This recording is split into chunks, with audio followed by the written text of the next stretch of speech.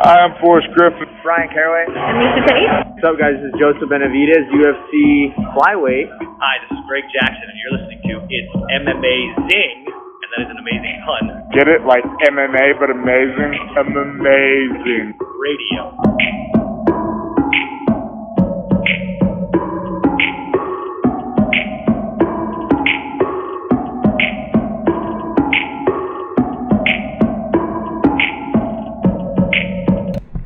Welcome to It's Amazing Radio. I'm your host, Dr. Law. Got Kid Presentable here with me. The power of the mute button, my friends. It's easy to not be heard when you have trouble clicking it. I got my boy DJ Mark here with me. Hey, you. And we got our guy, the man with the plan. Lavender Goom's here with us. Fight Pass. Yeah, the man with the plan. The Tower of Power. Lavender Gooms is here, folks. My mastery of the mute button is very much on point. He said that. Watch this fall apart. We're back. We're going to talk to you folks about some MMA. Got some action that happened this week that only Mike watched, and Mark watched a little bit of. Actually, Mark might have watched more than Mike did. But we're going to talk about the main event for a brief moment. See if we got ourselves somebody to look at 170 pounds. We're going to talk about today's breaking news. Broke like about 8 hours ago, where Rashad Evans went out there on Ariel's new show, the Ariel Helwani MMA show, and announced his retirement. So we can talk about a man who's going to the UFC Hall of Fame almost fucking instantly. Talk a little bit about DC, some of the stuff that came out of his interview, a little bit of John Jones, where these men just don't like each other. We're also going to introduce a new segment because the other ones, well, quite frankly, we're running out of ideas. So, new segment. A little bit of MMA history this week, which by the time we get to it, maybe Stefan will come up with a witty title for. Then we'll do a little stuff we like, and everybody goes home happy, and I get to eat dinner. Let's go. This past Saturday morning, at least for us Saturday morning, at the Singapore Indoor Stadium in Kelang, you guys might have heard it differently on the show. Kelang, Singapore, in front of 6,500 people. Leon Edwards went out there, got his big chance to face a name guy. Big step up in competition from Peter Sabata. Took on Donald Cerrone in the main event. 5 hard rounds. Leon Edwards went out there and got the W. Let's go to our man, Lavender Gooms. Mike, what do we see out there? Well, yeah, I mean, before the fight, the pre-fight buzz on this one, Leonardo was just saying that, he wanted to knock out Donald Cerrone. That'd be the only way that this would be very impressive in his eyes. He didn't knock him out. After the fight ended, Bobby asked me if Donald losing was a result of him looking old. In my opinion, it wasn't so much he looked old, it was more he looked like Donald. He started off very slow in the first round, in my opinion. Leon Edwards dominated that first round. Cerrone got opened up by one of Edwards' elbows on the exit of clinches. I think after the first 2 rounds, Donald started to come back. He started to fight a bit more aggressively and started to get, I think, his winding going. Considering that Donald Cerrone isn't exactly a great takedown artist, I thought that one of the holes that got exposed a bit was Edwards' takedown defense, because I think if Donald Cerrone's taking you down, you might have some issues. Got that Englishman takedown defense is what you're saying Leon Edwards is rocking? I mean, I'm not saying it's an Englishman from 2008 kind of deal, but I mean, if you want to be a contender, I think you probably got to, spend some time sprawling a bit in the gym. All these English guys gotta call Bisping, man. Call Bisping. Who was your guy? Who got you good at this? Put him in the right direction. But Cerrone started to right the ship by the end of the fight. I still think it was a pretty clear win for Edwards. I don't think by any stretch of the imagination that Cerrone's done. I think I had been saying that he was probably a little moist and maybe on his way out, but I think he, at least based on his performance on Saturday, I think he still has a while to go. Doesn't seem like he has any brain damage yet. Marcus, brain damage issues aside, I saw a lot of people had like 4-1 for Leon Edwards. You could have this 5-0 on it. Like it was a lot of like it was pretty clear who won this fight, right? I wouldn't say it's 5-0. I would. There was no point in this fight where Cerrone was even remotely close to getting in. I mean, honestly, the best strikes he had, he threw one flurry of punches that a couple of them grazed. He had one leading uppercut which got like big waves when it happened. When you saw it on the replay, it glanced. Counter that with Leon Edwards. Every round was lighting this dude up with his left straight. I mean, really, I think for me, the story of this fight was, it wasn't just like Donald Cerrone was Donald Cerrone, and I don't want to like shit on Mike's analysis or anything. It was just like Donald Cerrone could not figure this dude out at all. Anytime he tried to get in range, dude had a left straight right in his face. And then basically what Cerrone had to resort to was basically getting in the pocket, trying to dodge that punch, getting in a clinch. But one of the things I was really impressive with was Evans's clinch work. Not only, like Mike mentioned, every time this dude exit, he's throwing a left elbow to the cut. That happened early in the first round, which was a knee off of a clinch. But dude's knees in the clinch were good too. He knew how to separate the space, and when he had that space and he had the space to throw the knee, he threw hard, solid knees throughout the entire fight. And besides the few flurries that Donald had, which I think in those rounds, Leon outscored by, not even by putting on a very fast pace, but just dictating the fight from beginning to end. And Donald did get him down a few times, and I thought that was probably where he got a couple of these rounds. But if you really watch those rounds, he got Leon Edwards down, and probably within about 30 seconds, Edwards is back up, right? And then the rest of the fight, Donald also had the thing where like he was sick as a dog, and he almost pulled out of the fight beforehand. Well, that could explain. Which I was wondering, maybe if he looked a little bit like lethargic, but he guys had like 40 fights, and like that's a lot of fights, and the way his pace is, eventually he's gonna. I mean, Mike didn't get the impression that he's done, and I think you're just saying this guy was just better than him at this point. Yeah, I think it was really a clear case of Leon Edwards being a southpaw fighter who his whole career has probably just fought right-handed guys, because he didn't throw any jabs or right low kicks. And when you're a southpaw fighter fighting right hands, you don't use those strikes. You use your lead left and your back rear kick to do high kicks and kicks to the body. And that's pretty much what he did throughout this entire fight. And really what I was impressed with was his clinch.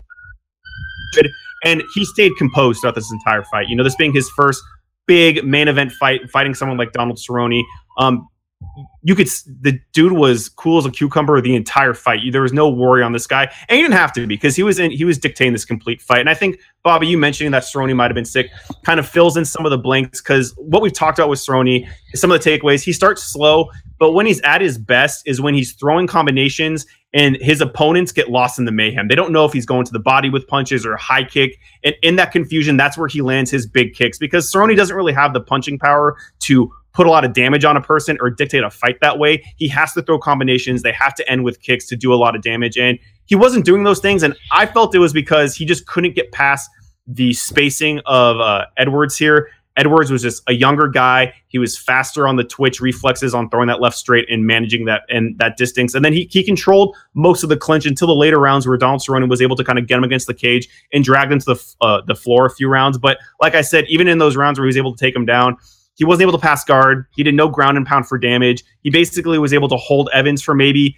30, 45 seconds, and Edwards got back up and, continued to, put on a pace that wasn't, I think another takeaway with Edwards is that he didn't look super impressive in this fight. He looked like a guy who knew how to fight, who knew how to dictate the pace and get the W, but he didn't look super dangerous in any one position. This hasn't exactly been a run where he's knocked out a lot of these guys. He kind of reminds me of a not as good Neil Magny, but just because it's one of those guys, not just because they're both black, but just because they're very unassuming. They put on a pace, and if it ends, it ends. But if it doesn't, it doesn't. Like that's kind of like that. You have fighters that have a certain skill set. They're like, oh, this dude on stand up is deadly. This dude in the clinch is a murderer. This fucker gets you on the ground, it's over. Edwards doesn't really have those. He's pretty good in the stand up. His clinch was really strong, and we didn't see much on the ground. He didn't get any takedowns. He didn't do much off his back besides get right back up. So there wasn't a lot of big takeaways. What you have is a young guy who obviously has a well-rounded skill set, but I didn't see in this fight something that screams like, oh, this guy's a title contender. This guy's going to go really far. It's really, if this guy gets paired up with guys that are a little bit older and, we're starting to question, like you said, is he on the way out? Is he too old? He's going to do well against those type of fighters. But, when he's fighting the Thompsons and some of the other high-class guys at welterweight, I don't know how he's going to do. Like a Covington will probably do really well with him. Even, who's that guy Covington just beat? It's not a Sunsao. I'm totally blanking on the dude's names. Dos Anjos, like those kind of guys, I think they're more dynamic, they're more explosive than what I saw in Edwards. But who knows? It was a good, solid win for him to kind of build some. 26 years old. 26 years old on a 6-fight win streak, 16-3. But you got room for growth still, so it was nice to see. Yeah, totally. I think I didn't dislike some of the ideas people had of him fighting like Jorge Masvidal. Though if I'm Jorge Masvidal, I'm not sure Jorge Masvidal, I want that fight. If I'm Jorge Masvidal, it's also not much of an idea because he called out Jorge Masvidal. No, there we go. Well, there's also people saying he should face Darren Till, which I think Darren Till probably deserves a bigger fight than that at this point. Actually, maybe he doesn't. He was way overweight. Darren Till, after he almost died making weight, it looked like this dude should go up in weight. But I don't know. We'll see where it goes. This is all I want from the co-main event analysis. Stefan. Number 7 ranked OSP defeated number 13 ranked Tyson Pedro. Do you even give the slightest shit enough to figure out how he did it? Oh, I know how he did it. I didn't see it, but I read results. I'm trying to make a point here about how 205 Live is not 205 Live. Jesus, 205 is a wasteland of unimportant shit except for title fights. But go ahead. No champion, but the man wins with head kicks or what's the name of that choke he always gets? Von Fluke. So it's the Von Prue choke now, I thought, after you got like 4 of them. He got the Von Prue choke, or he gets massively obliterated. Why am I going to knock OSP? He's exciting when win or lose. Man, but, I don't need OSP out there beating like 25-year-olds, all right? Like, let's... Look. Yeah, he got rocked pretty well in this fight, though, at the beginning. Yeah, but I mean, that's from what I understand is, it wasn't like Von Prue just smoked him. So, OSP, he's got his holes, but hey, if you can't beat OSP, I don't need you to be a pretender anyways, so. I mean, fair enough. I just don't want to say, like, and I think Stefan reading the results might be a little, because you look at Wikipedia, it says straight armbar, and that might not really tell the tale of what this, because a straight armbar and the way he did it is not a very common submission, because it wasn't like your standard armbar from Mount. It was basically a Kimura that was just stretched out, and you don't see a lot of those. It's a submission that a lot of guys can kind of wiggle their way out of, and that's just, as you talked about, like, OSP, he has a lot of, like, cons against him. He does get obliterated every now and then, but one of his strengths is he pulls out these fucking weird submissions on dudes all the time, and that's something that I feel like if he's ever going to take that next step, which at this point I think we're all very wary if he's going to become the guy we thought he could, he has to utilize these weird submissions, because guys just don't see it coming. You think you're because obviously Tyson thought he was defending against a Kimura in half guard, so he stretched his arm out, and OSP is like, oh, I know this shit too, straight armbar. It was impressive, and that's one thing I do like about OSP. If he gets these submissions, they're usually funky, they're weird, and you don't see a lot of guys use those techniques. I'm still going with the OSP only barely knows what he's doing theory, and it just kind of working out. Dude knows exactly what he's going. There's some fights where I'm like, OSP just doesn't know anything, and then other fights, it's the most random submissions of all time. Yeah, so this happened. 6,500 people. It's a good thing Donald Cerrone didn't pull out of that fight. Big win for Jessica Ai just because she needs to get a fucking win badly. And Mike, what happened with Ishihara? The cookie crumbled. The cookie crumbled. There Who was it that said that? Was that Ted Koppel? No. That's was the way the cookie crumbles. Who was that? Wait. That was from Bruce Almighty. I think they definitely stole that from somebody, though. Come on, let's be honest. Some news we got. Nate Diaz got an. It's not a good thing when some of the headlines are Nate Diaz gets into another brawl. But Nate Diaz got into a fight at a jiu-jitsu event in Sacramento. Got into a brawl a couple weeks ago with Clay Guida or something.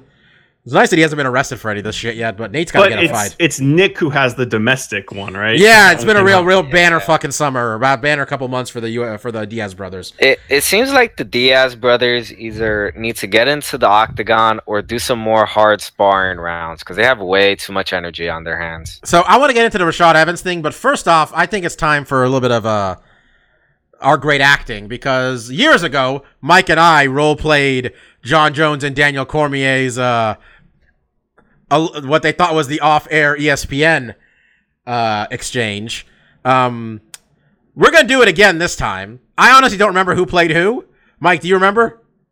I played Jon Jones. All right, you have way more lines. You have way more lines than I do this time. Then. So Wait a second. Wait. When, are we supposed to have a script or something? Did you not pull up the article with all Jon Jones' tweets? There were a lot of articles, man. I don't know which one I'm supposed to be looking at. Okay, you're understudy, Stefan. Stefan, congratulations. You're not playing Jon Jones. Unmute yourself, Stefan. There you go. I'm self-founded by this opportunity. I don't know. Do I have got the right? I don't have the right assholeness for Jon Jones. Maybe I do. We'll see. Okay. Hey, what's that supposed to be? You play a prick real well, Mike. I'm playing a fat light heavyweight, so call it a day. All right? How about someone send me the link and I'll hook it up? All right. Steph, just take that line of coke real quick, and it's called method acting. You'll be right in the mindset. I gotta get real into it. Will you let me? I gotta go hit a pregnant woman outside real quick. Mike, I put it in the. I put it in the right mode. I put it in the Hangouts chat, Mike. Also, and for some reason, I'm really mad at Luke Thomas, and I don't want to talk to that guy. Oh God, he still doesn't know why. That's the best part. Luke's like, I don't know what I did. I think Jon Jones has been listening to MMA podcasts ever since he's been suspended all these times. Mike, you ready? Mike's muted himself, so this is all fun for everybody involved. I'm not. Oh, okay. You really got me looking here. Shit. All right. All right, this is not that complicated. I'm going to say the platform thing. You give your response. I'm going to give my response. Then you go on an angry rant of 4 of them. Okay? Does that work for you? All right. All right, so Daniel Cormier, I'll give you a nice paraphrasing of this. What he said on the MMA, or whatever, the new MMA Hour, the Ariel show, where he said, I don't want to give Jon Jones any attention. He doesn't have a platform right now, and he won't be getting one right now while I'm out here trying to make history as a dual champion. John, your response. Oh, God. For the record, Mike. I have to get in character. Give me a second. Hitting pregnant bitches, dick pills, cocaine. This is like some fucking The Room shit, this acting level. Okay, go ahead, Mike. I don't have a platform, DC. That just sounds dumb. Even after years of suspension, I have just as much, if not more, of a platform than you. Everyone you win goes on my resume. You know who you dreaming by that night. I'm sure your wife knows, too. John, you're a bitch! You're one now, always been one. Sit back and watch me be great, steroid cheat. Let's not talk about wives, man. Come on. I'm sure with all the shit you've done, I could get a conversation from your wife. Your girlfriend. Baby mama? Oh, no. That was bad. That was the worst, DC. That was horrible. I don't have a DC. I got Bobby doing a voice. No. I don't mean your DC was bad. I meant that was just horrible what DC said. Yeah, Jon Jones brought up his other guy's wife. Go ahead. I don't know, but DC was just so much more direct about it. Yeah, you got right to the fucking point. Talking about the man's wife. There's more, John. I don't know. That article you sent me don't got shit except that, man. Dude, scroll the fuck down. This is like oh my God. Mike wasn't ready for this moment. Oh my God. I wasn't. Where we at? I first thought you were trying to convince the fans I beat you because of performance-enhancing drugs, but now I'm pretty sure you've convinced yourself too. Winky, laughing, crying face. Keep doing that. I say again, the MMA Junkie article you sent me does not have this. Just say. Now you're interrupting the actor. Stefan, go ahead. I'm sorry. Go ahead. Good thing for you. The next time we fight, I'll be all cleaned up. Let's see you dominate me this time since I cheated the first 2. Crying, laughing face, thumbs up. Good luck in your next fight. I've always wanted to be heavyweight champ. Who's your daddy? Oh, shit.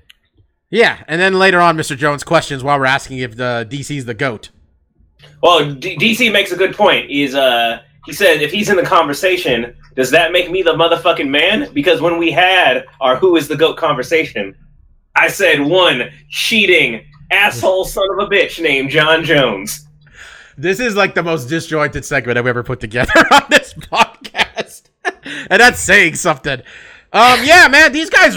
Look, I'm not sure DC brings the worst out of John Jones, but we know damn sure John Jones brings the worst out of DC, guys, right? Because DC out there normally in his sweats, like his sweater tucked into his sweatpants, you know, his socks, his sweatpants tucked into his socks, like the old wrestling coach running down for a fight. He goes just like he can't. Man, I'm just gonna say this, Marcus. John Jones lives rent free inside of DC's head, and he's building fucking additions to that house. I don't know. I kind of just think like DC's just on higher ground. Like John Jones can talk all this shit he wants, but like dude's life, we talked about it as nauseum. Like he's his own worst enemy. It's just like I can't read John Jones tweaks and be like, oh man, this guy, he's really clowning DC's, because like, dude, you fucked up your own life. Like, don't even like, you know what? Stop engaging in Twitter. Get your fucking shit together. Because he should already be, literally John Jones could be heavyweight champion and light heavyweight champion at the same time right now. Fuck Conor McGregor. I'm doing it and I'm defending both We could have done this like 4 years ago. But instead, like, he keeps fucking up his life, and then he gets in these little like Twitter tiffs. And like, if you're gonna look to me and be like, oh man, isn't John Jones clowning on DC? He's like, no man, this fucker can't get his life straight. He needs to reprioritize what's going on and what he's putting on the pedestal, because like Steph talked about, probably one of the greatest fighters we've ever seen of all time, and he is fucking himself up. And literally, you just want to go to this guy and be like, shake him and be like, dude, just get it together. I mean, Marcus, we're way past this guy going for like anything. He's literally fighting for achievement, not achievement, for legacy right now. He's achieved what he's gonna like. He's just he's just trying to stack up the career to prove he's not trying to be one of the greats. He's trying to be the greatest, and he fucks it up on a level that is impressive. Like the fact that Mighty Mouse broke this record and he didn't is mind-boggling to me. And I think, do you remember we used to talk about how like Anderson, his record's not going to last for like that long because John Jones is going to come take that shit. Like it wasn't a question.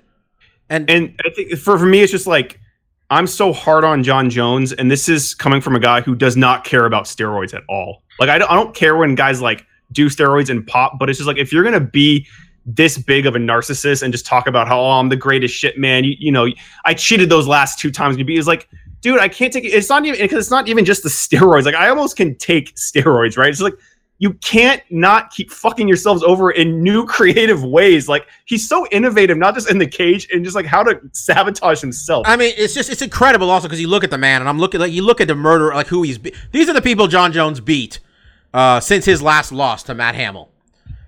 Brandon Vera, Matt Yushenko, Ryan Bader, Shogun Hua, Quentin Jackson, Lyoto Machida, Rashad Evans, Vitor Belfort, Chael Sonnen, Alexander Gustafsson, Glover Teixeira, Daniel Cormier, Ovince St. Preux, and a no contest to Daniel Cormier. That is a level of like, there are no fucking cupcakes.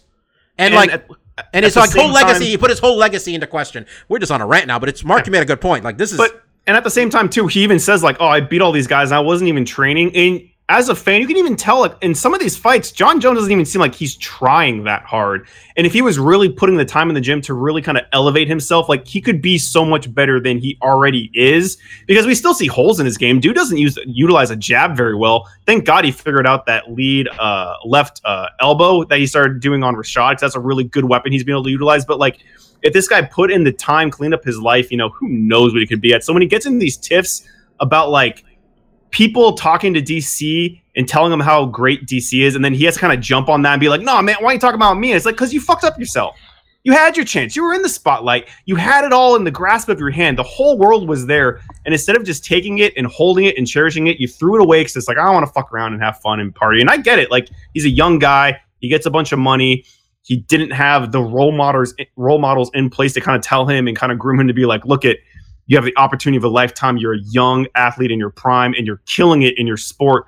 You could go, if he had the motivation that like Conor McGregor had, who knows how far this guy could have gotten, right? But he's got sidelines, all this stuff. So when he gets in these fights, like I can't read what he writes and be like, oh man, he's right in DC's head. Like, sure he is. We're too far down the hole now, huh? Yeah, like it doesn't make a difference. Too, like he totally is, because DC's just that competitor that like you can tell every time he lost those fights, they didn't just like hurt his like ego, they crushed him. Like he was just destroyed as a person after losing those fights. And it's easy why John Jones can keep pushing those buttons, but it's just like, for me, it's just like, for so long, I just want you to get over that hurdle. And when you say that, like, oh, I'm taking everything seriously now, I'm going to train harder, and then like a couple times, like, I believe him. Like, he seems legitimate. Like, he's actually learned his lesson and he continues to not. It's like, I can't take it seriously anymore.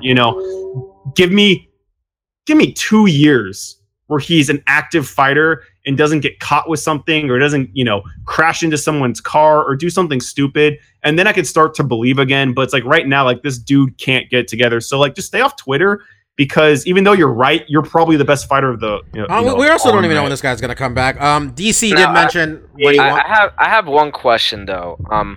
I agree that DC probably should have just taken the high road, not even really mentioned anything about John Jones, because he talked about not giving John Jones the platform. Then he should have just left it at that. Like, you know what? I don't want to talk about John Jones. I don't want to give him a platform. Should have left it at that. But he did mention some things that do give you pause for thought. And we've thought this about Anderson Silva, especially after the dick pill punishment and then the actual just like steroid punishment. That Anderson Silva, and for a large extent as well, John Jones dominated in the pre-USADA era. And DC did mention that as soon as USADA started, John Jones has been, the whole thing around the cocaine thing before the first DC fight, that was a little fishy. Then he only had the one fight against OSP, that there was no speculation about anything there, and he looked not great in that fight. And then besides that, the only other fight he's had was a no contest. So he's only really fought once since the USADA era has started. So is there a thing of, well, maybe it's that he can't get his shit together? At this point, we have no heroes in this life. You got to suspect everybody. So is it possible that he was juicing the whole time as well? This is the thing. And now that he's clean, he can't really stay healthy. I don't know. I don't think it makes you, stay healthy. Well, you got to think that maybe one of the reasons, I don't even know if I believe that it was unintentional this last time. Maybe he just can't stay off it. Maybe he thinks he needs it. Maybe he does, maybe he doesn't. At this point, this is really, it's fundamentally this for me with steroids. I'm past the point of arguing whether it made them good or great. You agree to do A, B, and C.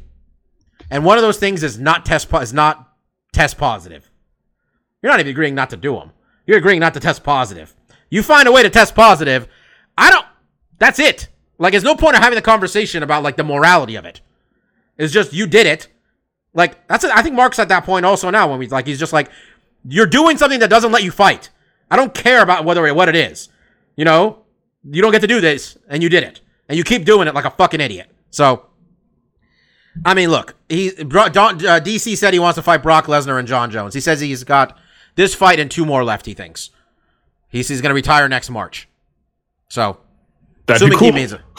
And if that trajectory works, I'm totally down for that. I could see a DC in the weird reality where DC beats Stipe, which we're going to talk about in the coming weeks, and I think that's a tall task, but doable. If he does that and then maybe fights Brock, I would want him to fight Brock. It depends whose suspension's up first, let's be honest. True, but in an ideal world, I would like DC in the fairy tale to have his last fight against John Jones at heavyweight. And if he won that would be, the fairy tale, right? Like, he gets his validation at the weight class he started at, or maybe he should have been fighting this whole time. That would be a fun story. There's a lot of what ifs that have to take place before that. No, honestly, I also think, like, it's going to be really hard for them to pass up John Jones versus Brock Lesnar first. I think that has to happen because they both want it. That's checked down. Let's get into Rashad Evans. Rashad Evans, the second ever, the second, he won season 2 of The Ultimate Fighter, not the second ever winner, because I guess that's technically Diego Sanchez. Or who won first, Diego or Forrest? Technically, the second winner would have been Forrest and Bonner. But we're talking about the man who won season 2 of The Ultimate Fighter at heavyweight when he weighed like 215 pounds, kind of chubby. Rashad Evans, former UFC light heavyweight champion, announced today that it was the we'd seen his last fight, which something we'd all kind of thought for a while when you start losing to people like Dan Kelly. Rashad is kind of been a polarizing figure at times in MMA. And quite frankly, I think a lot of that has to do with what happened on The Ultimate Fighter, where Matt Hughes, of all people, said that Rashad was cocky. Matt Hughes said that, folks. Now we all know more about Matt Hughes now. I'm just saying. Matt Hughes said that because Rashad was having the most boring fight anybody could imagine while dancing. Had some stinkers of decisions here or there. He was also on the non-fan favorite side of the Rampage feud. So a lot of times Rashad kind of got like a bad rap with people. Stefan, I'm looking for Stefan to bring up a very famous moment he got in the crowd, which made us both laugh quite a bit. But the man won the UFC light heavyweight title at a time where nobody could hold it for more than one fight. Took it off of Forrest Griffin at UFC 92. Fight where he lost the first couple rounds and then decided, fuck this, I'm going to put Forrest on his ass and beat him up, which was nice to see. Lost it against Lyoto Machida at UFC 97, I believe. 98, my bad. Came back, was going to fight Quentin, didn't fight Quentin, fought Quentin, had a 3-round non-pay-per-view main event, pay-per-view that did over 1 million pay-per-view buys, which is pretty damn rare for one where it was just headlined by two black athletes in general, especially in MMA. Fought John Jones. They had that feud. Didn't go so well for him in that fight. Hung around for a bit, but clearly a legend. It's gonna be one of those guys where it's like all MMA guys. They go out with like 5 straight losses, makes the record look worse. Stefan, your thoughts on Rashad Evans, the man, the career, the type of fighter, what we expect from him, in the future? Sure. I'm pretty sure the moment that you were referring to is the classic UFC, let's go and see who's in the crowd shot. And yes, sir. It was on Forrest Griffin, tough winner. And I don't know if he was champion at that point or whatever, or had been, but people see Forrest, general crowd reaction. Hey, it's going great. Shifts one person over. Rashad Evans, suddenly a sea of boos. And then Rashad, he just looks confused by it. He's just like, what the hell? He was surprised. He was genuinely surprised that everyone was going to boo him. And then it wide pans out, and then you just see Forrest Griffin laughing his ass off next to Rashad. Rashad is just looking confused, like a wounded dog. What the hell? And Forrest is getting a kick out of it. Stefan, before you continue, let me ask: was that your favorite crowd shot, or is it the one with BJ Penn and BJ Penn's wife, or now wife? As a person who appreciates beauty, it's BJ Penn and his wife. We didn't know that it was just. I'm actually really happy that ended up being BJ's wife and not just some girl he saw for a moment. I like that became the mother of his children and everything. But that was more unexpected to me. The other one's funnier, sure, but those are the two moments. You don't gotta what's it called? Split hairs. But to your other point, Rashad, I've always been a fan of him. Him retiring now to me is frankly a few fights late. I wish he went out sooner. I wish he went out, when he started falling from the top. Of course, we always say it's a long fall down from greatness. It's really hard.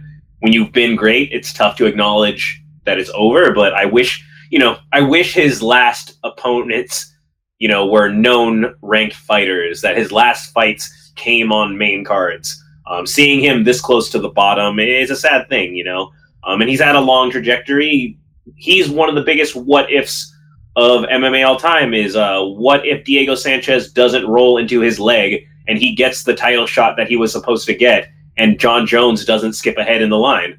That was a big what-if. And you mentioned he had this thing about being cocky. I think the hindsight of time and race relation shows, if you really thought Rashad Evans was a cocky asshole and you hated him for it, you hated something else about him too. Cause Matt Hughes certainly did. Cause I'll be he's pretty tame by a lot of the things we seem to tolerate nowadays. So that's my thoughts on that.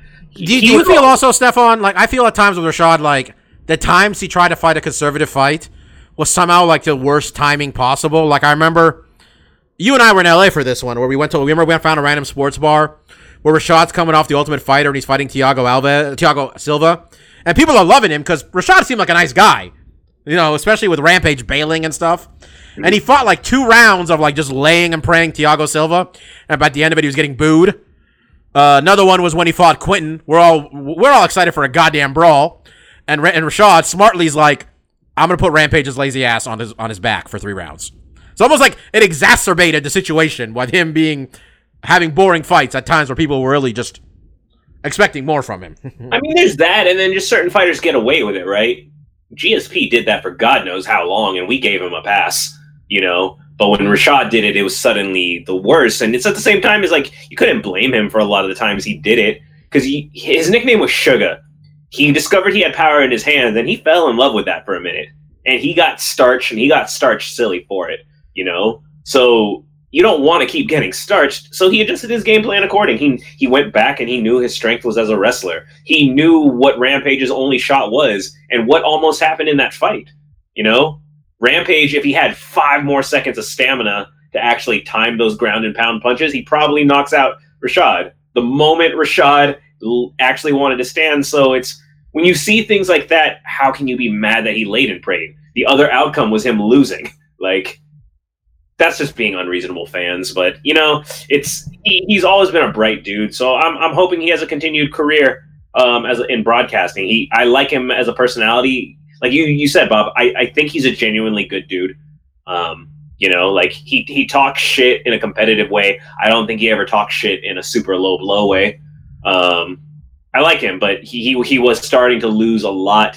And if I want to keep seeing him as a commentator, then I definitely don't want to see him keep fighting because he wasn't losing closely. He wasn't losing competitively. And they were just becoming more increasingly unknown opponents. Mike, your MMA fandom, as I've mentioned many times, really came out of we were living together and me getting you on the Ultimate Fighter Rampage versus Rashad season. Kimbo having a lot of help with that, quite frankly. What was your initial impression of Mr. Evans, and where'd you end up going with him, you know, in terms of your fandom, I guess?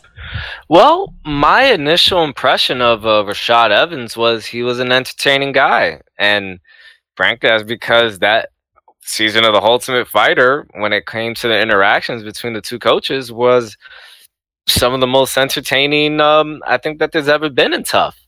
I think besides that, before the Ultimate Fighter, the only other fight I think I had seen him in was the fight against was it against Lyoto Machida? So it wasn't exactly a very glowing impression of his MMA skills, considering the first fight I think I remember seeing of him was when he got starched by Machida. But you know, you go back and you watch his other fights and you saw that he started off as a very short and pudgy heavyweight, and then he went down to the division where he had his most success, you know, and eventually winning the championship at 205. You know, like you guys touched on, in a very, I think, minor way, he was the precursor to what John Jones would be in a few ways. And you saw a lot of the influence on John when John was first starting out. Even the crouching thing that John Jones does, he got that from Rashad Evans. You know, the last person who ever knows that they should retire is normally the athlete. And you see that reflected in the fact that Rashad Evans hung on for, you know, maybe 3 years more than he should have. You know, you got to kind of discount his last few years and just remember what he was during his prime. And, you know, he was a really good fighter. Hats off to Rashad. Yeah, well, I'm sure we'll see him on the desk a bunch of places. Marcus, what were your thoughts? I mean, beyond just, you know, this is probably for the best, but what did you think about, you know, Rashad now having time to reflect about his career? Yeah, I mean, to be honest, I was never like a very big Rashad Evans fan. For a lot of reasons, like you guys said, there was long stints in his career where his performances just weren't, you know, the most action packed. But of course, he, you know, when he knocked out Chuck Liddell, that was an awesome fight, and when he beat Forrest Griffin, those were some, you know, really big highlights, but they were marred with, you know, not being able to stay at the top for a, you know, significant amount of time, which during that time in the light heavyweight division was a very difficult thing to do.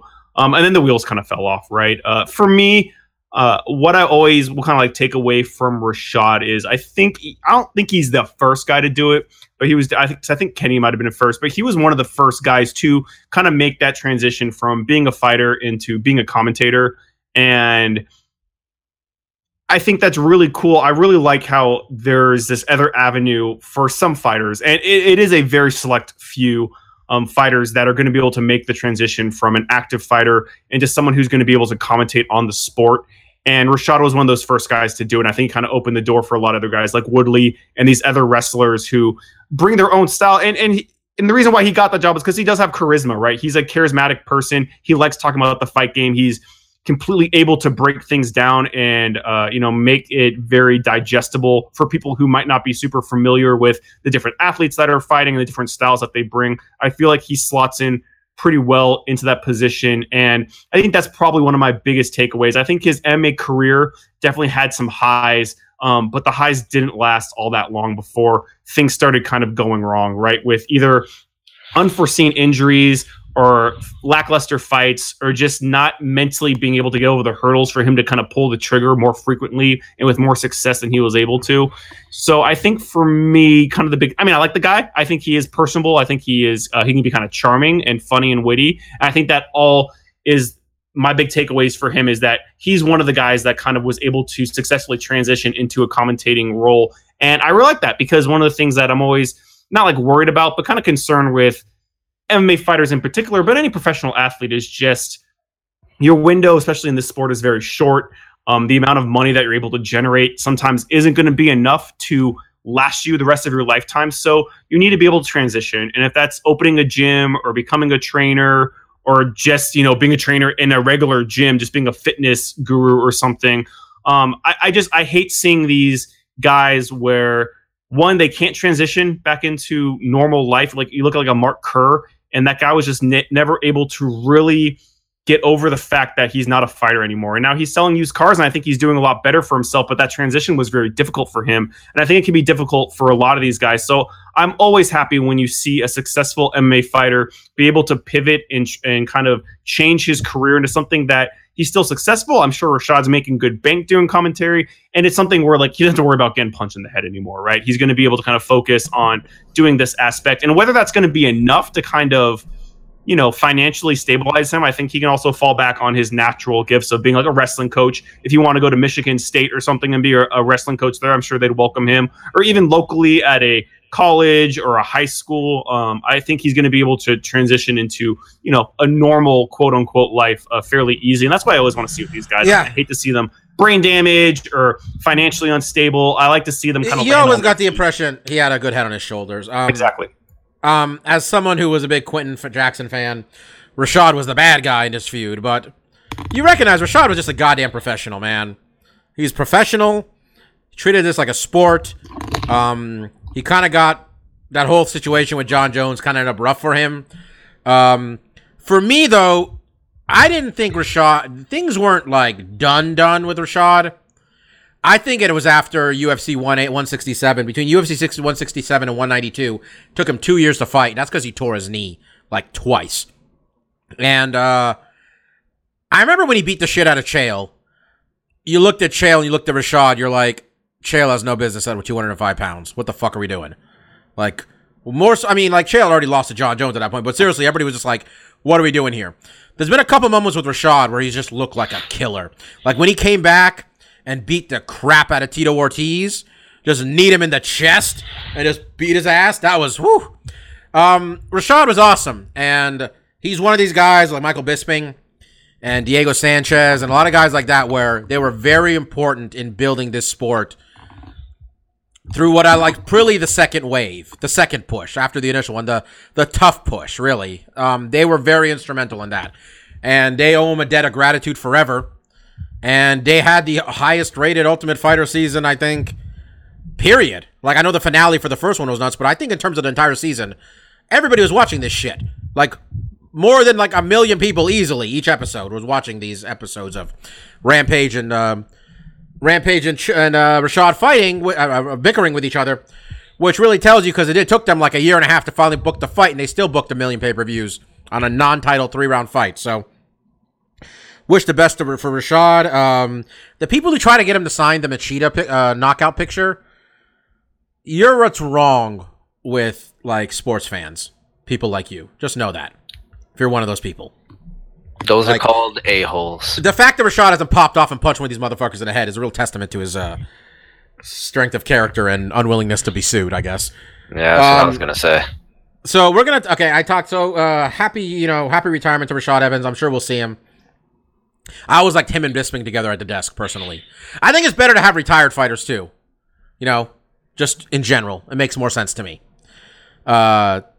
So, all right, I wanted to talk about, we mentioned we're going to have a new segment on the show because Memoirs of a Fight Fan, if it's not been clear, we've been reaching a bit, guys, for topics. So I figured it'd be easier, since it's essentially a nostalgia trip for all of us anyway, to really instead, we're going to talk about some MMA history that happened in the past week.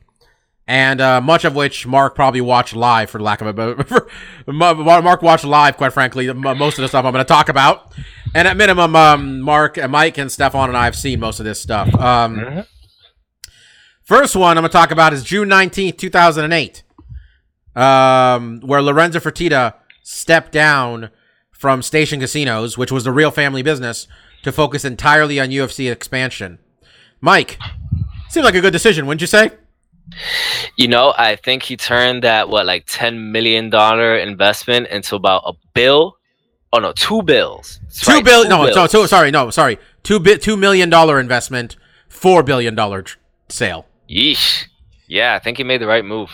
Really, Dana White has always pointed to this moment as it made him feel proud of what they've accomplished to see Lorenzo focus on the UFC, because he talked about how they were always the ugly, the redheaded stepchild of the Fertitta portfolio.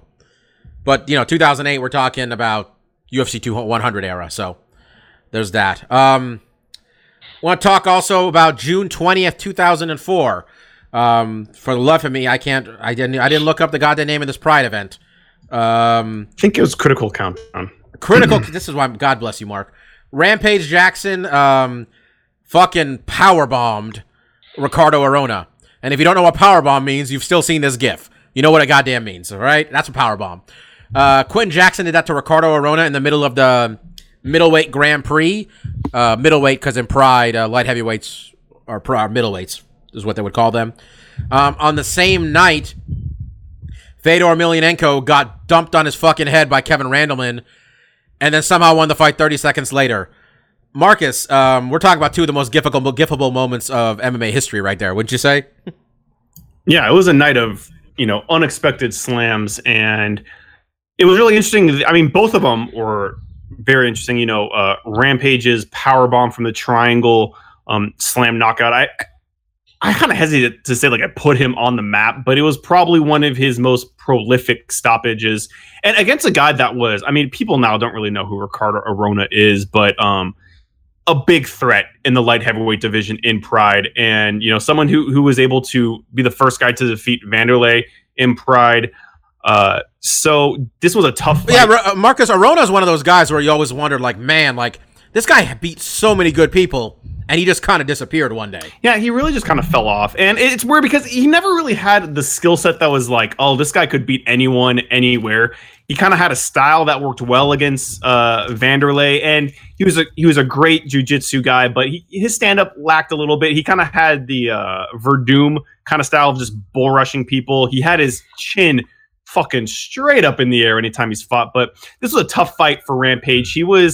Even though he was on top, he wasn't doing great.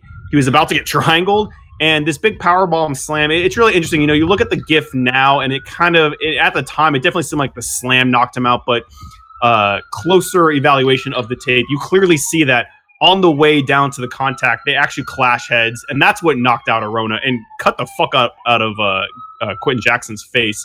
But yeah, one of his biggest wins to date for sure.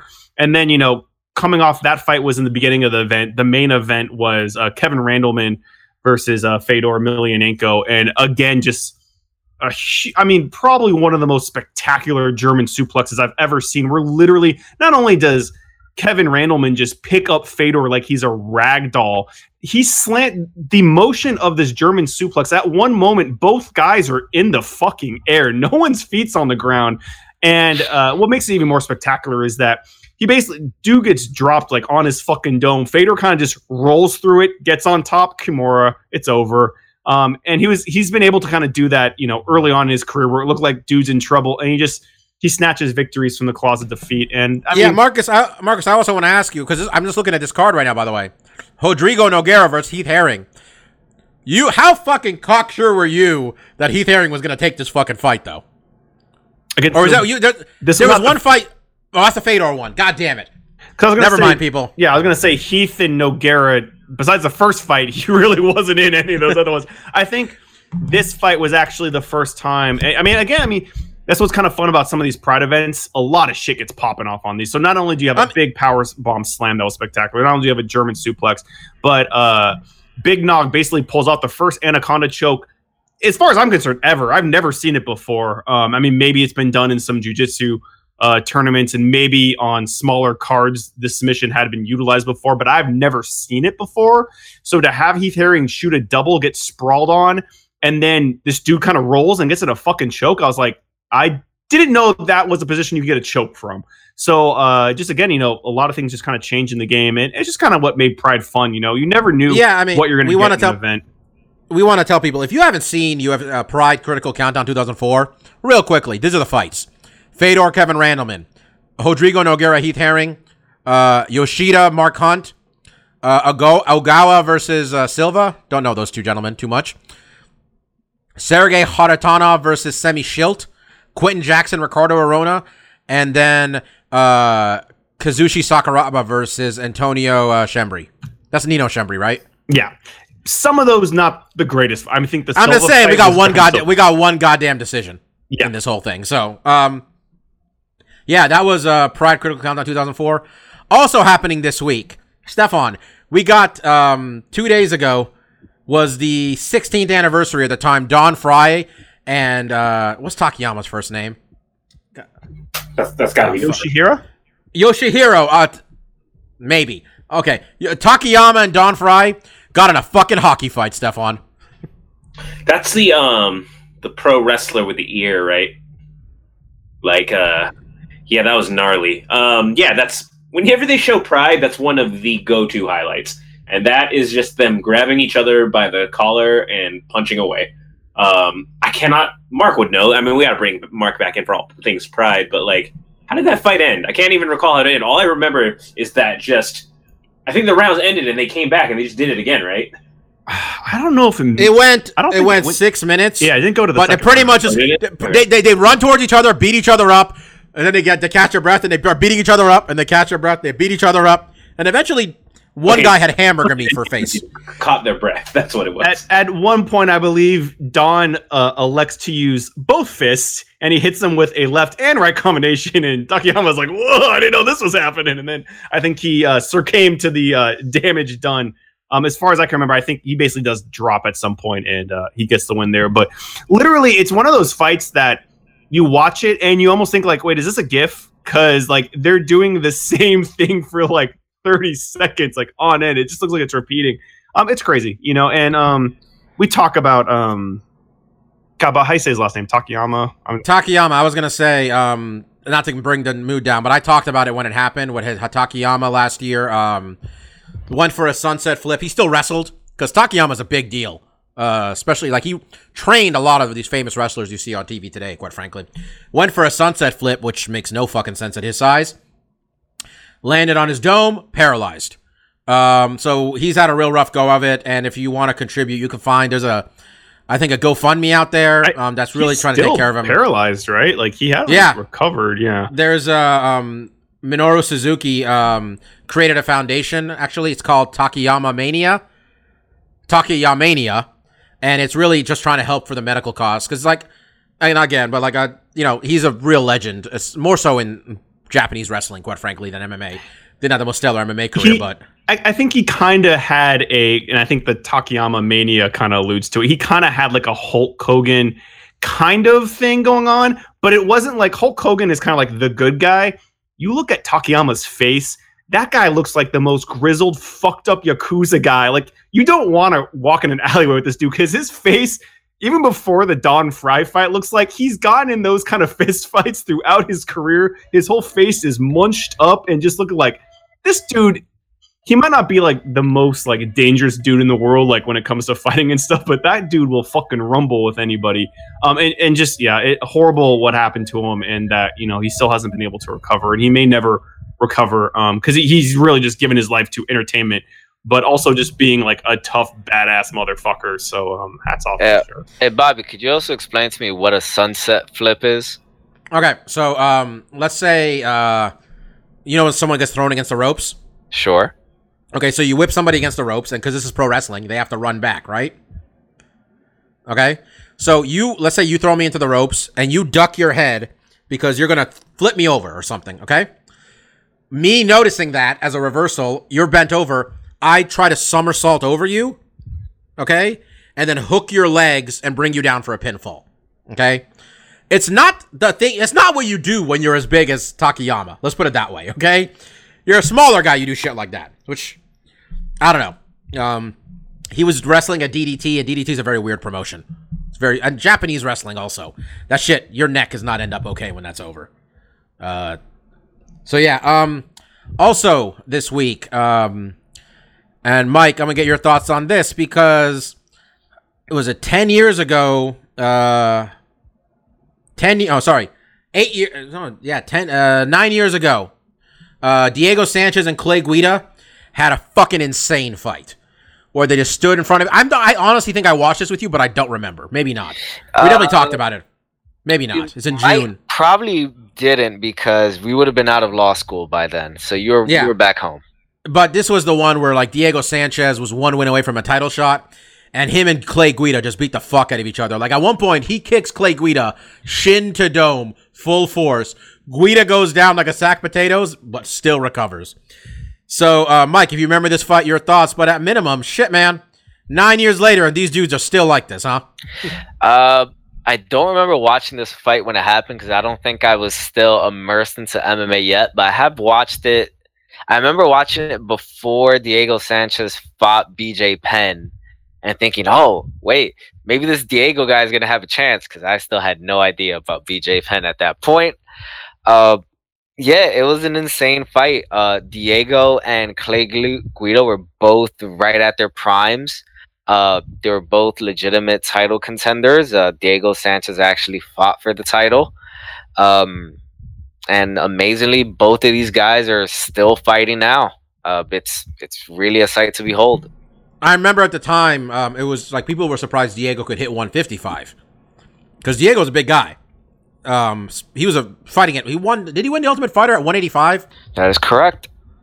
I mean, shit, exactly. I mean, he was really soft 185er. Yeah, I mean, still, but Diego was like he didn't lose at once. Another caveat: he did fight Kenny Florian at 185. So I mean, you want to talk about someone who's that's a fair point. Played at 185er too.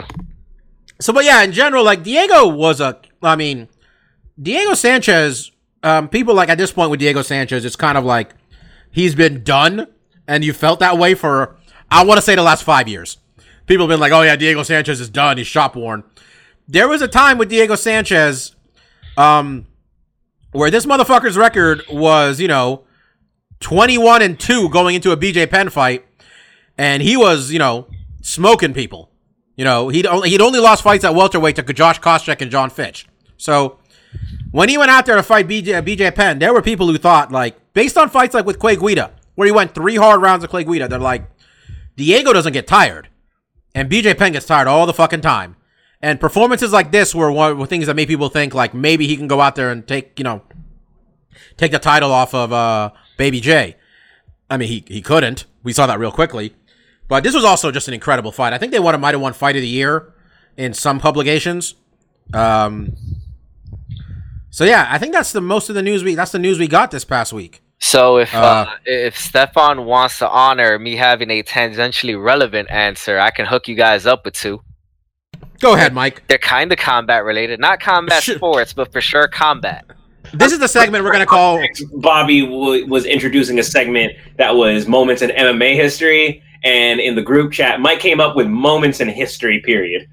Well, I'm gonna give you guys the one I gave in the group chat, but then I got another one as well. So the one I'll give you real quick was that, what is that?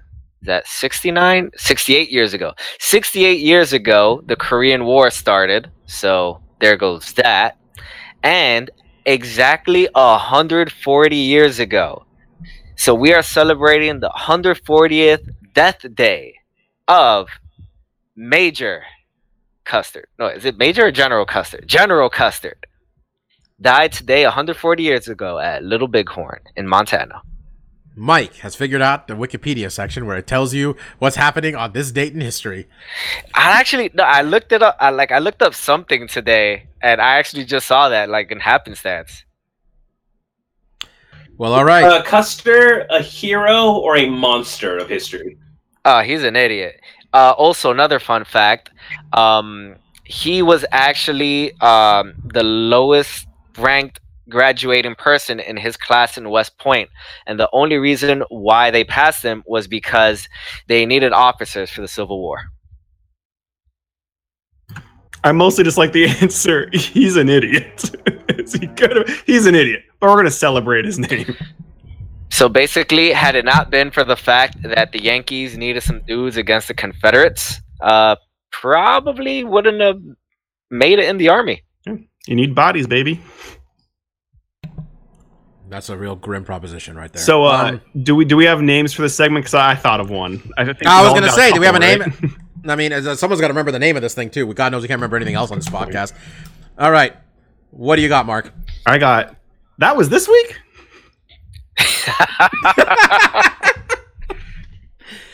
Okay. I might need you to say that every week. What do you got? Let's. No, I'm not saying it's bad. I just need you to. I'm gonna hear. You might have some gold. We don't even know yet. How about stuff we know? We got stuff we like. How about stuff we know? I had to look this up. We didn't know it. Well, you never know anything until you look it up. Right? Stefan, say it again. Oh, it's just stuff that happened. That's not even a name. I'm just literally describing what we're talking about, and that's that happened. I like that, like, you know, our first name of something was Stuff We Like, and then Stefan came out with the classy Memoirs of a Fight Fan. And then we might go back to this shit happened. I don't hate that. I like that happened this week. You guys don't have Mark's facial expression that went with that. Is the problem. Oh, you hear it. It's in the inflection. I get it. Before we go to Stuff We Like, first of all, I hope you guys enjoyed that segment. And we're going to try to do it every week because God knows this sport's old enough and something happened every goddamn day. I'll give you, to find you some interesting stuff that happened this past week. And if you got Fight Pass, go look up some of these events, man. And if you don't have Fight Pass, go buy the DVDs or MMA Core. You know, go watch these fights. Find a way. All right? So Bellator put out some news today. Where they announced that in San... Well, they put a couple days ago, it kind of came out that the San Jose event on September 29th would be headlined by Gegard Mousasi defending his middleweight title against the welterweight champion Rory McDonald. With the co-main event being the fourth matchup between Quinton Jackson and Wanderlei Silva, though Quinton Jackson was kind enough to point out today that he is no longer a light heavyweight. So Wanderlei should probably stop, dieting too. We're getting to a heavyweight fight. Yeah, I don't see that being the roadblock. Yeah, I was going to say, let's get that let's get that Rampage weight, that cruiserweight title. Let's put a belt up there, Bellator, man. 220 pounds. Let Quinton defend it. All right? And then they also announced they're going to have a 4-man welterweight tournament with the 4 competitors, though nobody's agreed to this yet. But they appear to be MVP, Paul Daly, Diego... or Douglas Lima, and Anthony or what the fuck's Koreshkov's first name? Andre Koreshkov? Andre. Can I make a guarantee about that tournament? Someone else is going to win it? No, is that if all 4 of those enter, MVP and Paul Daly are not on the same side against each other. I swear to God, if they don't book that fucking fight. They'll be on opposite sides, and one of them will not hold their end of the bargain. Do you know what their logic, Scott Coker's logic's going to be? It's going to be like, well, we've already seen Lima versus Koreshkov. I don't give a fuck. All right? I don't give a fuck. And the fact that I haven't seen Paul Daly versus MVP, how many years into this are we? Like, what? These are Bellator guys. We're at least 2 years into this shit that I haven't seen this fight. All right? I thought you said that maybe Fitch was in it too, and I was like, Coker's gonna be like, let's roll back that Paul Daly Fitch fight. You guys loved it. We're doing it again. It's like, no, please stop. All right, dude, look, all four. Fitch reps San Jose, and you want to get Fitch that win, give him Paul Daly. Fitch got booed in San Jose. This is an awesome card, assuming those two fights, they booked the 2 welterweight fights, along with the sadness of Quinton and Wanderlei and the awesomeness of Gegard versus Rory McDonald, Mike. I mean, this is what we want. Yeah, Mike nothing says MMA in 2018 like Wanderlei Rampage 4. All right, Mike's going with the negative approach. Stefan, the rest of the card though, pretty positive. I mean, it's fun. It's such a Scott Coker move that this card would be in San Jose. I'm not complaining. Someone born in San Jose, lives very close to. Yeah, it's Strikeforce all over again, baby. We're gonna go for that 3-person press credential, guys. See how that goes. And if it doesn't, well, okay. Yeah, you can all sit in like the 15th row for $40. Yeah, we're You know what I'm saying? regardless if we get creds or not. Yeah, I'm going to this. This is awesome. I am 100% in. I've never seen Quinton fight. I don't care how sad it is. I'd like to check the Quinton Jackson box off my card, okay? In that case, I hope we get the fattest version of don't worry about that. Yeah, I think you're pretty promised on that one. Dude, just give me any. You got to give him a number to hit, and that number can't be 265. All right, like you got to give me like, come on, man, like 235. I want him fighting in one division, and that's called open weight. Dude, I'm the only one who watched a Rampage reality show. I think. Did you guys watch any of that? When Rampage had a reality show? No. What am I thinking of when Rampage was swimming, and then his coach was like, "Oh, you beat your best time," and then he was all mad at himself that he went too fast? I think that was Embedded or one of those things. Or not Embedded, whatever. Countdown or the other ones. Whatever what those ones are called. The other ones that just focus on the one guys. This was the one where Rampage was just dodging training. And like this English dude that was living with him, I'm not sure if he still fights in Bellator. Gavin Tucker, I think. Where like he turned to the camera crew and said, "You know where Quinton is? We're supposed to be training. This is bullshit." And a Rampage is trying to get a rap song going. Like he's trying to rap at a studio, and I'm like, this is the saddest fucking thing ever. They aired like 2 episodes, and then they realized that everybody was better than this. Yeah, this is as good as Bellator can do, I think, more or less. Gegard versus Rory McDonald. Come on now. Sounds like it's a fucking sweet fight. We'll see. Also, I'm gonna try to go to UFC. I already bought a plane ticket. I'm gonna try to go to UFC 226. Is that what number we're on? Whatever DC versus Stipe is. Is that one in Vegas? My little brother, the one in Vegas, my little brother's already there and he wanted to go. And I said, fuck it. But now I'm looking at the prices for the T-Mobile Arena and I'm like, oh my God. Oh my God. At least you guys get to save money on not having to buy a hotel suite. Well, he's there for 2 weeks because they got him a hotel anyway. Because he's there for 2 weeks. Oh, well. Anyway, so. They don't know. He could have had his own accommodation. Nikki's like, nah. Put me up in that hotel. Exactly. So let's see. If I go over there, I'll lay some bets for everybody involved here, assuming California and New York don't let us gamble by that time. All right, let's do stuff we like and get out of here. I'm going to lead this off. Who watched Luke Cage besides me? I have not. Who watched a minute of Luke Cage? I have not. I watched the little screen and video package that scrolls by on things that are new and that you should watch, but that's it. I just want to say, this is where we're at now with these things, man. Well, I was going to watch it. Like, I actually pressed play on starting to watch the season. I was very excited about it. But then I remembered I hadn't finished Jessica Jones yet. Bob, did you finish it? I watched the whole fucking thing. Can I ask you a quick question and keep it as spoiler-free as possible? I'm going to do my best. Comic opinion, which I do respect, said this is the closest Iron Fist could have possibly come to redeeming his shitty character. Yeah, I was going to say, Iron Fist was good. Iron Fist was good, and Iron Fist was... This isn't a spoiler. That's bomb, isn't it, Mark? Iron Fist was somehow... That's a spoiler in itself. You got to go like... You got to treat it like you haven't seen Iron Fist before. That's hard. And he literally was talking about how shitty he was before. Iron Fist. So meta. of No, he's like, you sound like how I used to sound. It's not the right way to do things. It's like, it was honestly, like, he was, I remember, like, it took a few minutes, because when he showed up, I was like, man, fuck the Iron Fist. Then, like, 10 minutes later, I'm just like, yeah, man, Iron Fist. Not bad. I mean, if he gave, like, a Zach Morris camera freeze, and it's like, look, we don't have the budget to reboot this, so we're basically rebooting this right now. Just take me as a new character. Let's go. So it was, the season was okay. I liked the first season. I know Mark didn't. Some of you guys didn't like it that much. I thought the first season was pretty solid. I again think I like how the criticism has extended to all these shows now. Something that we pointed out for years. That every one of these motherfuckers is too many episodes. All right? Too long, too many again, episodes. 8 episodes is the right number. Even though with the Defenders, they managed to make that boring. 8 episodes is the number. This was 13. It was okay. I mean, I felt at times they dragged stuff out.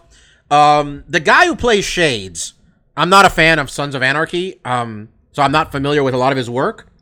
I'm trying to find his name right now. Is it the Puerto Rican dude? Yeah, it's the Puerto Rican dude. Theo Rossi? Theo Rossi. Theo Rossi. He was wonderful. He really did a good job in this season. And another person that impressed me, because I didn't notice that it was fucking him, which I'm sure Mike has pointed this out on the podcast before, is that Thomas Jones is on the show. The former running back of the New York Jets. Oh. He plays Comanche on the show, which I hope I'm not talking out my ass here, but I'm pretty sure that was fucking that's Thomas Jones, who used to play for the Jets. Where is this dude's fucking name? Help me out, Wikipedia. God damn it. Someone figure this out while I'm looking. I thought he was pretty good too in his role. Misty Knight is irritating to me, because I think they make her character like unnecessarily combative with her own fucking job a lot of times. Yeah, Thomas Jones played Comanche, and Thomas Jones used to play for the Jets. Same guy. So I mean, the question I also want to ask, but I'm not really asking it for real, just because it would be a spoiler. My concern with this series, because of them thus far, I thought this Luke Cage, its biggest issue is it had the weakest villains, and that's something that started so good with these Defender shows, but have been going downhill since the start. I think Kingpin was the top, and Purple Man was probably number 2, but everything else was worse. I personally thought Cottonmouth was great. I thought Cottonmouth was great too until halfway through. Yeah, that was the problem. I was gonna say, because Diamondback was, because it really was only through like the first 5 episodes, and then the whole main baddie of the season, as far as you can call him, was like, it was so out of left field. That was the big bad taste that was like left in my mouth. Yeah, I agree. This season, you get. I mean, there's a couple bad guys. Alfre Woodard as Mariah Dillard. She's a really good actress. So she's able to, like, I'm believing everything that comes out of her mouth, quite frankly. That was a Cottonmouth's sister? Yeah, but she's the councilwoman. I forgot that's where they were building. And people who are fans of the comic book, I mean, this is not a shocker at this point, or a surprise that it's not a spoiler. They announced the casting, that they had Bushmaster. The character Bushmaster is in this season. If any of us know who Bushmaster is. I don't know, but I read some Luke Cage and Heroes for Hire. I don't know. But Comanche sounded familiar too, so I don't know. Yeah, he was. He's one of Shades' boys. Honestly, I thought Theo Rossi was great. I thought the guy who what's her name was. I thought Alfre Woodard was great. Mike Coulter as Luke Cage. I buy him as Luke Cage in general. So people did their jobs. I kind of thought it was long again. I liked the first season more, though I felt the first season's middle section was worse than this season's middle section. Because good. Mark pointed out in the first season's middle section where we just went on a fucking farm for no reason for like 3 episodes or whatever for no reason. Like, yeah, that was bad. Not enough Colleen Wing for my taste, personally. But it was I don't know. I don't want to give too much away. Normally we spoil shit left and right, but I'm literally the only one who's watched it. So we'll see if the guys watch any of it. It's, okay. Jessica Jones season 2 wasn't great. I mean, I don't know. This might be comparable to that. Jessica Jones season 1 was just so good to me. Season 2 was a bit of a disappointment. I will say season 2 of Jessica Jones has arguably the worst villain as well. I don't remember who it was. That's part of the issue. Like, who was it, honestly, at this point? Is Mike's watching it, so that's why I'm not saying it out loud. Oh, okay. Yeah. Fair enough. Yeah, thank you. I appreciate that. Fair enough. Okay, so, yeah, I know I talked a lot about Luke Cage, but gotta get that SEO, brother. Marcus, what do you got this week? Yeah, not a whole lot in the games category, although I did want to touch on Mario Tennis Aces that came out last Friday. Steph, I know you asked about it. Did you pick it up? Did any of you guys pick it up? I talked all that shit and I didn't buy it yet, man. I mean, I got my gaming on elsewhere, which I'll mention is the Steam sale. So okay. So I mean, at its core, it's actually a really fun Mario Tennis game. I'm actually enjoying just the basic tennis, which actually isn't that basic at all. There's actually they've added I'm not like a connoisseur of the Mario sports titles and especially the tennis one, but from what I can tell, there's a lot more to the mechanics in how this game plays than previous ones. And one of the things that I kind of had my hopes up going into this release was that they announced that there was going to be a single player mode, like an adventure mode. And that seemed really interesting. And a lot of the criticisms coming into this game was they just did a Mario Tennis game like 2 years ago on the Wii U called Ultimate Smash, I believe. And it did not do well. People did not like that game. And one of the big knocks on it was that there really wasn't a lot to do in that game. And I think that's kind of one of the knocks on this game as well, is you have so far I played very little of it, but a fairly interesting adventure mode. And then you have a tournament mode, which you can play online or offline against the AI. And then you have basically free play. And I played a bit of the adventure mode, a bit of free play, and then some of the tournaments. So what's disappointing in this game and when it comes to the single player content is that when you look at something like the Mario Kart that they just re-released, one of the big motivating factors in that game is that, one, there's a lot of courses you could ride on. There's a lot of cups you participate in. But the biggest draw in that game is that while you're constantly collecting coins doing the races, you're constantly unlocking new things, whether it's new carts, new glider things, new wheels on your car. You're constantly getting fed more incentive to put more time into the game. And this game has none of that.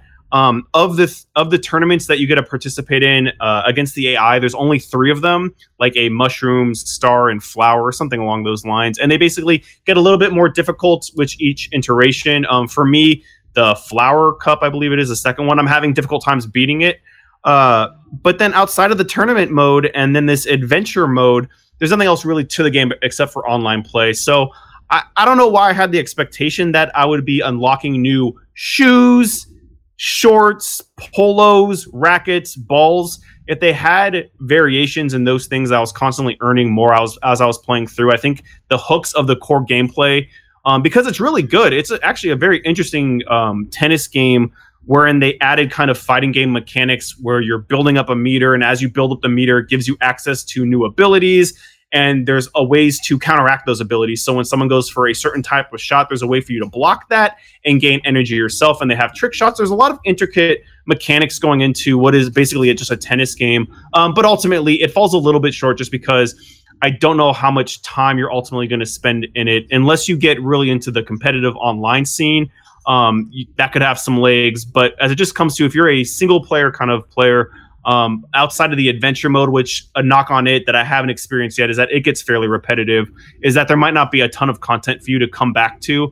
The most important thing, though, is the core gameplay, which is actually really strong in this game. So for myself, I think that's really fun. If I ever get a tennis itch, this is going to be an easy game to jump into and kind of fulfill that scratch. The other thing I want to talk about, I've been catching up on Adventure Time, which is a Cartoon Network show from the early 2010s, and I watched it a while back and I had fallen off, and it's on Hulu, so I'm catching up. And while I'm still really enjoying this show, and I think one of the things that makes it such a fun cartoon outside of just its humor and visual stylings is that there's a lot of layers to the world that they're trying to build, and they unravel those layers very slowly throughout the arc of the story. And one of my knocks is that I'm going to put on it is that Rebecca Sugar, who ultimately left Adventure Time and went on to make Steven Universe, I feel that when she left the show, a lot of the heart in Adventure Time was kind of taking with it. Because one of the things that I think Rebecca Sugar does really well is she writes really emotionally engaging and touching music. And the first couple of seasons have that. And then once she's removed from the show, there's not nearly as much music. And the few songs they play here and there don't really kind of pull you in and tug at your heartstrings like the music that was going on when Rebecca was still producing it. But even that being said, like I said, it has a really interesting world that it's slowly unraveling. And even now that we're deep into the 6 of 9 seasons, and some of these seasons go 52 episodes, keep in mind the episodes are 50 minutes long, they're still unraveling new things about the characters and the world. And it seems like even though they've kind of exposed more and more of the backstory, there's still a lot more to unwind here. And I think that's really interesting. And that kind of storytelling is enough to keep me going, even though I feel like some of the heart of the show has kind of been lost with the loss of Rebecca Sugars, who went on to do her own show, Steven Universe, which I also love and talk about, consistently on the show. So those are the things I like this week. Stefan, you got anything this week? Yeah, a quick one and then a little bit one I'll pitch to y'all. Like I mentioned, it's the Steam Summer Sale. So it's a lot of really cheap PC games for you to keep in your library and never install. But I've actually installed a couple of them and I got them playing. I bought a couple rebuys. I bought NBA 2K18 on the super cheap. Nice. I bought Grand Theft Auto again on the super cheap. And then I bought a couple older games that I wanted to play for a little while, and they were 90% off. So how could I say no? One is Total War 2 Shogun. Total War is a RTS series. I liked them back in the day. This game came out in like 2011, I think it was. So it's older. It was cheap. And another one is a weird kind of open world samurai game that I read. Very it's supposed to be weird as fuck. Like, it has supposedly tons of replay value. It gets really, like, I don't even know how to describe it. I'll let you know if I end up playing that one. But anyways, that's some Steam Summer Sale. Buy some PC games for cheap. The other one is I really got into an anime series over this past weekend. Hanging out, watching my niece and nephew because they're on summer break, so they wanted to stay with me and hang out. But my niece loves this anime series, and we ended up binge watching like half a season together. It's called Food Wars. It's I've seen it. It's usually one of the highest recommended ones on Crunchyroll. It's had 3 seasons now. The best way I can describe it is kind of My Hero Academia meets the cooking show Iron Chef. Like, the concept is so weird to me. It's like a shonen series about a kid who wants to go to this elite culinary high school, and he wants to crack the Elite 10, the Elite 10 council of the greatest chefs. And, like, it's amazing, but the way they animate the food and they do it, it's like a shonen series. It's like combative fights where the characters and the judges testing the food have these absurd, over-the-top reactions. Steph, can I ask you a question? Is when they're preparing the food, is there lots of crowd commentary? Like, I didn't know you could crack an egg that way, or they're breaking all the rules of cooking. Other students will be breaking down, like, oh, he's using this technique. Like, you get all that commentary. Yeah, those are some of the anime tropes I love, is the, like, slow motion, everyone is commentating on what is going on, so you don't lose a beat. Homemade olive oil, his family secret, like... this, it's like they make it that way. Like, they have techniques. Like, this person is a type of chef that likes to use like advanced like cooking techniques. This person cooks medicinal food. They have their specialties. Like, oh, this person is a master of aromas and scents. So like, it's fun because they do this like kitchen stadium where they do these one-on-one battles and everything as they go through the culinary school. So it's really entertaining from that point. Like, the reactions are super over the top. Like, an old guy is eating this soup and he talks about how invigorating it is. So he roids out of control and bursts out of his shirt like super jacked. And like, okay, I like that. He bare his chest. He never bares his chest. It's got to be so good. Like, the girls have like near orgasmic like reactions to things. Okay, so it's an adult series in that. The old guy hulking out, that's like a common occurrence. They're like, oh, that's fairly common. He usually hulks out, but usually doesn't rip his shirt off. I like the kind of So it's silly and over the top, but the really thing is, if you like food, this is where my deeper appreciation comes from, of like all the absurdity of like anime tropes and everything. It really teaches you about food. Like, it breaks down what goes into the recipes, so you actually feel like you can cook these dishes at the end. Of course, you'll need all the ingredients, but like, it explains the science of food really well. It explains to you why these flavors mix with these flavors, why cooking something in a certain style will change its texture, which will then make it blend in with another thing. So it's one of those things. It's like the movie Chef or something. It's an anime you watch, and I have to say the art attention and detail they give to the food is nearly photorealistic at times. And my niece says sometimes they even do use photos of like real food in place, and it like, not that it looks like super cheap Photoshop or anything, but they make the food look really appealing, and so you come away really hungry from watching this series. While if you've ever watched any shonen series, you get tied into these arcs of like all these girls and all these boys who want to be the best, and some of them are bad guys. But it's funny when people are bad guys in this series, because at the end of the day, they don't really have any like world conquest goals. It's really about just being a better chef than you. They just want to be a good cook. They're just competitive. Yeah. So, this all makes complete anime sense. Like everything you're saying, just like this all falls in line, and it makes sense why it would be very popular. Oh yeah, and it's great. It's but yeah, be prepared. It has some like kind of it's a little adult themed. Like for example, in the first episode, this girl eats like squid, and then in her head, she's like being attacked by like this food squid covered in peanut butter, and it gets kind of like tentacle porny.